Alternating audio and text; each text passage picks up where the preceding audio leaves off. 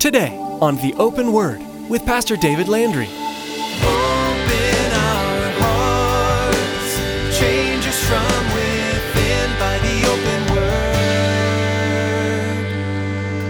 Give us ears to hear your truth and eyes to see the needs around us as we draw close to you. May we thirst for the water that your love brings us. Open our hearts, change us from within by the open word. Did Jesus know that this man was only looking maybe to get just involved and not really fully committed? Did Jesus know that this man was still desiring position and status in the world rather than a willingness to be committed even unto death? And is that why he responded to this man who had place, who had position? His response to him when the man says, "Hey, I'll follow you anywhere," his response was, foxes have holes and birds of the air have nests, but the Son of Man has no place to lay his head. Is that really what you're looking for? Is that really what you're committed to? Do you understand that? What kind of commitment did you make to Christ when you came to Christ? How committed to Jesus are you? Do you believe in Him for salvation like an insurance policy, but then go about your life as normal? Or are you fully committed to Christ, even unto death, out of pure love and devotion to Him? In today's message from Luke chapter 9, we will hear a heartbreaking story about a man who is unwilling to give up the comforts of this world in order to follow Christ. Pastor David challenges us to not make a foolish decision like the man in our story did, but to be fully committed in our faith. Now here's Pastor David with part 1 of today's message entitled, Involved or Committed. Open our hearts, change us from within by the open word.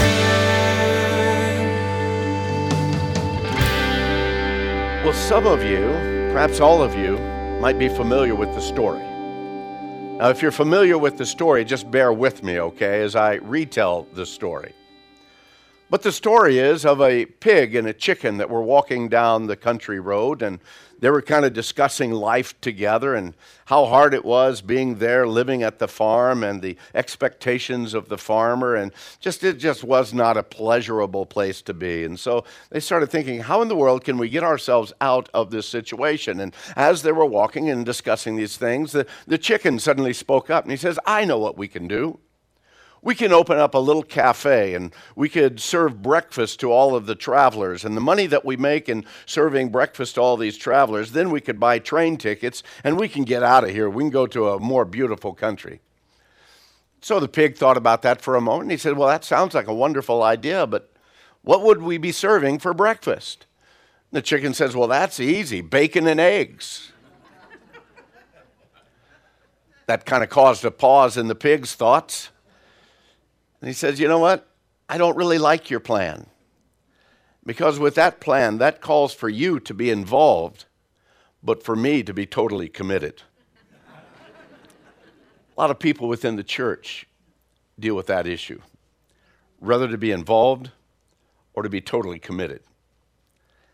Are you involved in the things of Christ, or are you wholly and completely committed? Involved or committed, there's a world of difference between the two, isn't there? Just ask the pig. In our walk with Christ, He calls for us to be wholly and completely committed.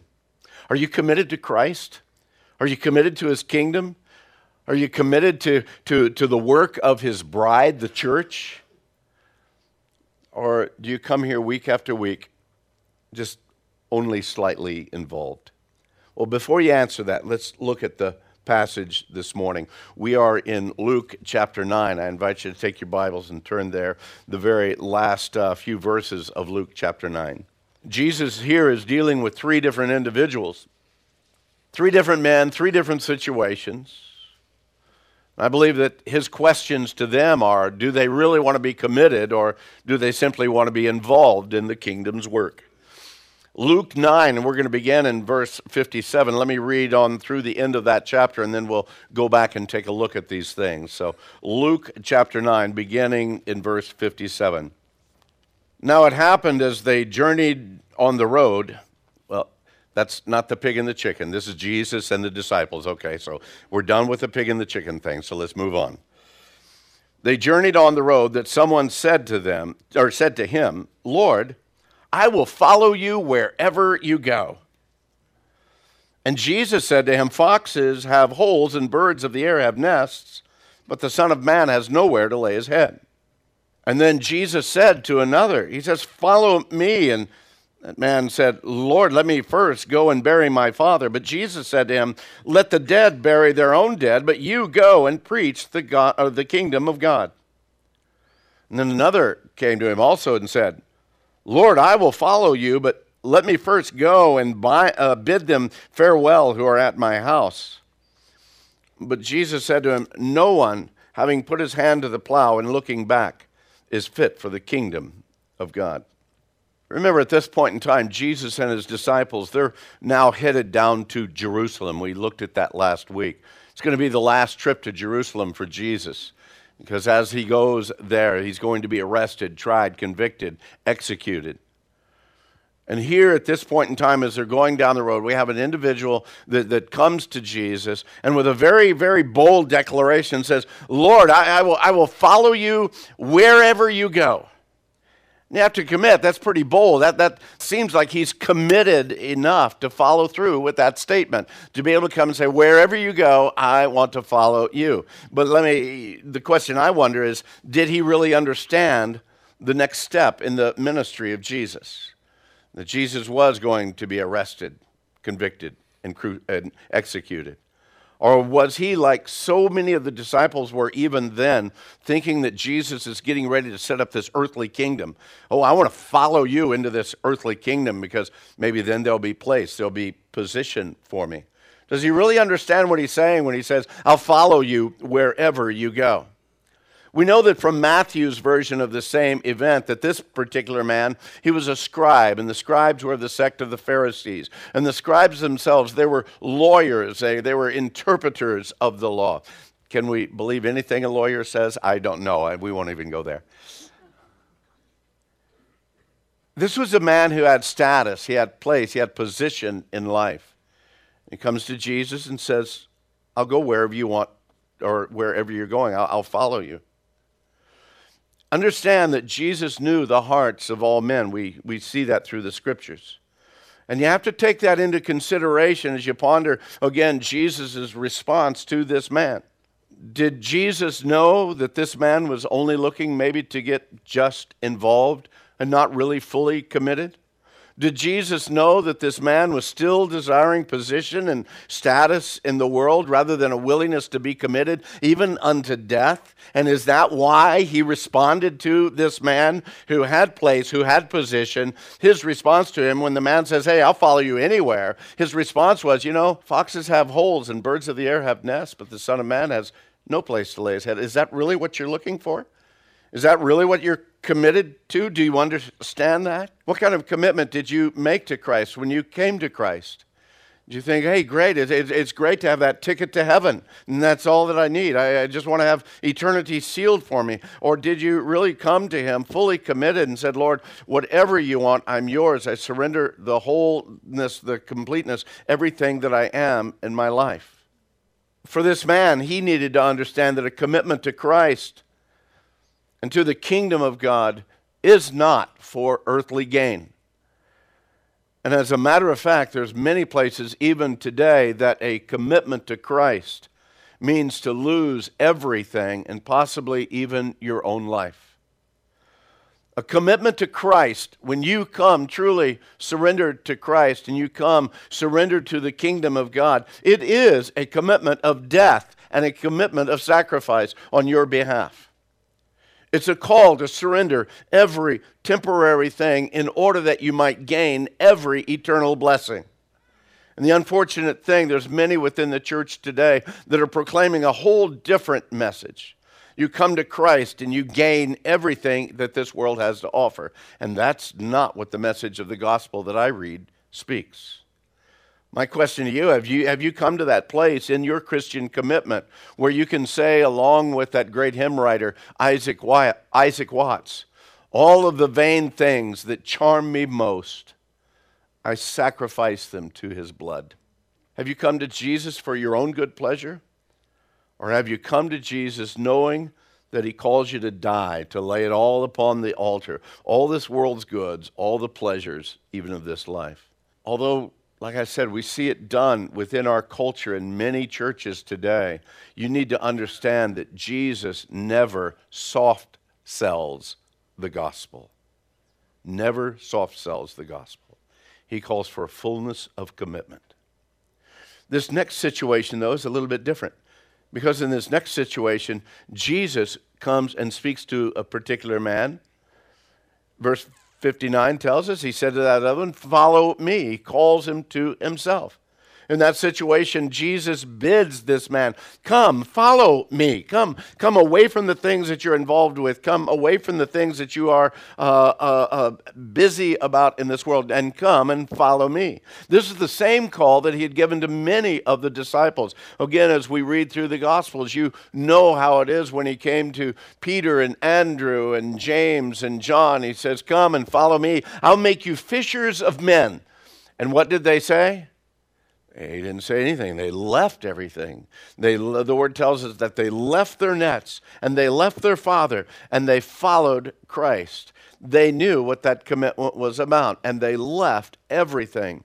Matthew, also known as Levi, remember, he was a tax collector, and he was sitting at the table. He was in the process of taking money. He was busy about life, busy about his occupation, busy about doing the things that he had to do. Jesus came up to him and says, come and follow me. And what does the word say? He left everything. He walked away from it. He left it all on the table and walked away from it and began to follow Christ.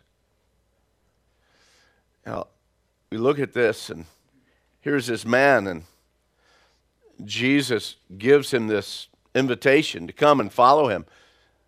But this invitation here it's met with some hesitation. It's met with some hesitation. It says, Lord, let me first go and bury my father.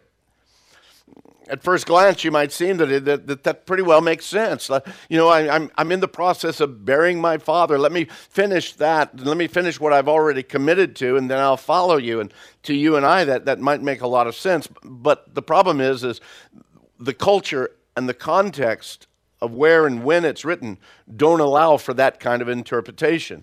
Because if the man's father had already been passed away, he probably would not have been where he was that day on the road watching as Jesus and these others and the disciples came walking by. He would have been busily about the burial process. That process for the Jews at that point in time, it took several days, days of mourning, days of being with family, again, away from every other thing. They were focused totally on that. He would have been actively involved in the process if his father had already passed away.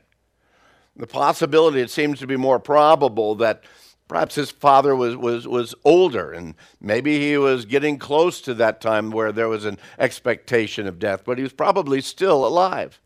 Maybe he was sick, we really don't know. But it would seem that the man was looking at his responsibility as a son, perhaps in a couple of different ways. Number one, he knew that he needed to continue to submit to the headship of his father. If his father is still alive, well, until I bury my father, I need to remain under his leadership. After I bury him, then I can come and follow you. Or perhaps it was just simply an act of his own responsibility, knowing that perhaps he was the oldest son and he knew that he had a responsibility to care for his family when his father passes away. We really don't know. But either way, there was an undefined time of hesitation.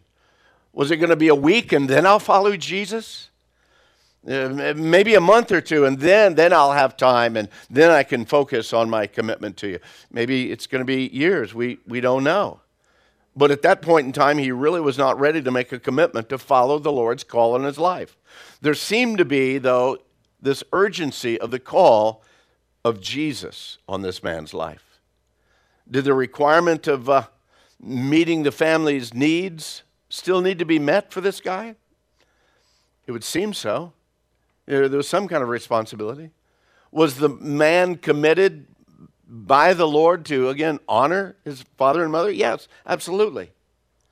But when the commitment of the call of God on an individual's life is based on his current status or based on your current responsibilities, there's something out of balance.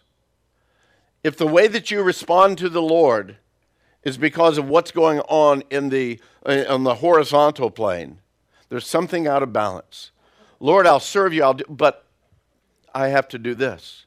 I have to take care of this. Let me ask you this. Do you think that Jesus knew what the situation was in this man's life? Absolutely, he did. He knew what the man's father's situation was. He knew everything about it, but yet he came to this man and said, you come and follow me. There's nothing that takes Jesus by surprise here. Jesus wasn't speaking to this man as one that didn't have compassion. Jesus continually demonstrated compassion. He continually demonstrated this care to all of those that he ministered to. And here it would seem as though Jesus understood that this man was actually just making up excuses. Yeah, I'll follow you, but not today. I wonder how many people come to church week in and week out through the months and through the years. They hear the call of Christ in their life and they say, oh, yeah, I'm going to do that one of these days. I'm going to commit my life to Christ one of these days, but right now I have this to take care of in my life. Right now I need to take care of this issue, and then I'll give my life to Christ. Then I'll go in full obedience to the Lord in what I know He's called for me. Excuses that cause delay and in most cases completely turn from the call of God in a life. How long does God call a life? How many times does His Holy Spirit come and draw an individual to Him until finally, as the Word says, my spirit will not always strive with man. Until finally, that still small voice, that wooing of the Holy Spirit becomes so clouded over by the cares and the concern of the world that they no longer hear it, they're no longer drawn to it, and the message of the hope of the gospel no longer impacts their life because they've heard it over and over and over and never responded to it. And maybe you're here this morning and you've heard that message over and over and over, and it no longer stirs you the way that it used to, but you've become very comfortable in hearing it. You've become very comfortable in leaning upon your excuses, in not coming to Christ. One of the other things that we need to see here, there was an apparent call on this individual's life. We see it in a couple of ways. First and foremost, and most importantly, there was this call in this man's life from Jesus. Jesus did go to that man, said, come and follow me. Man, that is a direct call of Christ on this man's life. It's not like the other two says, hey, I will follow you. No, Jesus comes to this man and says, you come and follow me. And secondly, I believe that there was a particular calling or gifting on this man's life. What was Jesus' response to him? He says, let the dead bury their own dead, but you go and preach the kingdom of God. I wonder if he was calling this man, again, into the ministry of evangelism, the ministry of preaching the gospel. Was there a gift and calling that the Lord was ready to place on this man's life, but yet because of his own hesitation, because of his own excuses, he'll never fully receive all that God has for him. He'll never fully know the great pleasure of serving the Lord with a completely committed life. Both of these calls came directly from the Savior, and yet this man was hesitating. Both of these calls came directly from the Savior, and yet there was something more important in this man's mind and his heart that kept him from responding to the positive of this invitation of Christ. In the call, Jesus, again, he does away with all of our excuses. He says, let the dead bury their own dead. Now, it's not that he's callous. It's not that he's hard and cold. I believe that what he's saying is, these earthly responsibilities, they're going to be taken care of. They can be dealt with by others who aren't perhaps even part of the kingdom of God. But you need to go and preach the kingdom of God. Is there some earthly excuse that perhaps even this morning you're here and you try to use an earthly, a temporary excuse that keeps you from answering the fullness of God's call in your life, of being fully and wholly committed to Him in every aspect of your life? Oh, I'd love to serve the Lord with a whole heart, but I've got this responsibility. Do you think that the Lord does not know those responsibilities? You think that he can't handle those? You're the only one that can? God can't, but you can? Are there things in this world that distract you from hearing and answering the call of Jesus in your life? Are those things so large and so important that only you can handle them and God can't? The last individual, he comes to Jesus in kind of a similar fashion as the first one. Verse 61 says that he came to Jesus and says, Lord, I will follow you, but let me first go and bid them farewell who are at my house. Well, that makes sense. I want to follow you, but let me say goodbye to my mama. Let me say goodbye to my brothers, my sisters, my family, and then I'm going to come and follow you. That would just seem to make sense. But Jesus' response to him tells us that there's much more to this. Jesus responded and says, no one having put his hand to the plow and looking back is fit for the kingdom of God. And again, on the surface, it makes sense, but apparently much more is there in that request. Did Jesus understand that if this man went back to the family to bid them farewell, that there would either, again, be a delay to his commitment or there would be a full distraction, that the family would say, no, we need you so desperately, so, man, you have to make that decision. You need to determine, are you going to follow me or not? Jesus' response to this man hints that there was this inward pull that the family would have on this man when it came to following Christ. He wouldn't be able to follow him with a whole heart. He wouldn't be able to follow him undistracted from the cares and the affairs of the world. Jesus says, no one having put his hand to the plow and looking back is fit for the kingdom of God. An old previous pastor of ours years ago, and this is just sidebar, this is no extra charge, he was preaching a revival in Nebraska, and he was preaching on this passage, and Nebraska, a big farming area out there. And as he declared this passage, he says, and no one having put his hand to the plow is fit for the kingdom of God. You left out the middle part there. And suddenly he was wondering why everybody was really frowning at him. No, it's having put your hand to the plow and looking back, he said, is fit for the kingdom of God. What would happen to a farmer if as he's plowing the field, he continues to be looking back as he's plowing? He's not driving a tractor. You understand that at this point in time, it's probably being pulled by an oxen or some animal as he's plowing this field. And if he keeps looking back, well, he would have horrible looking rows. He would not be doing the right job. And even if you're looking back and say, oh, I need to correct that, and you're trying to correct ahead of you what was done in the past, it's not going to happen. The best and the only thing that you can do when you're plowing the field is keep your eye on the mark ahead of you in order that it might be able to be plowed correctly. You don't correct the row that you've messed up on by continually looking backwards. It'll continue being a mess. You correct and maintain a good row by looking forward. Paul understood that. Paul understood that as he wrote to the Philippians in chapter 3 of Philippians. He says, brothers, I don't count myself as to having apprehended it, but this one thing I do. I'm forgetting all of those things which are behind and reaching forth to those things which are before. I press toward the mark of the prize of the high calling of God in Christ Jesus. Open our hearts, change us from within by the open word. We can all remember the marketing campaign, WWJD, What Would Jesus Do? While this became somewhat cliche, the concept behind it is crucial. In each and every circumstance, we need to consider not only what Jesus would do, but what he did do when he was here on earth. As Pastor David teaches through the Gospel of Luke, we'll see exactly what Jesus did. We're sure today's message has been a blessing to you. Maybe you'd like to get a copy of today's message. Here's Tracy with all the information you need. Life these days moves fast. From one appointment to the next, most of us race through our days with blinding speed. Those in-between moments are great opportunities to connect with God by hearing from Him.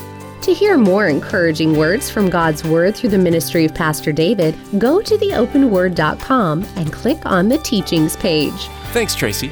Again, to secure your own copy of today's message, simply log on to theopenword.com and select the Teachings page. You can also give us a call if you'd like. That number to call is 520 520-836-9676. That's 520-836-9676. Another option to get in touch with us is to send us an email. Our email address is info@theopenword.com. Once again, you've been listening to The Open Word with Pastor David Landry of Calvary Chapel in Casa Grande, Arizona. In the next edition of The Open Word, David will continue teaching through the Word of God. So please make plans to join us again, and may God richly bless you.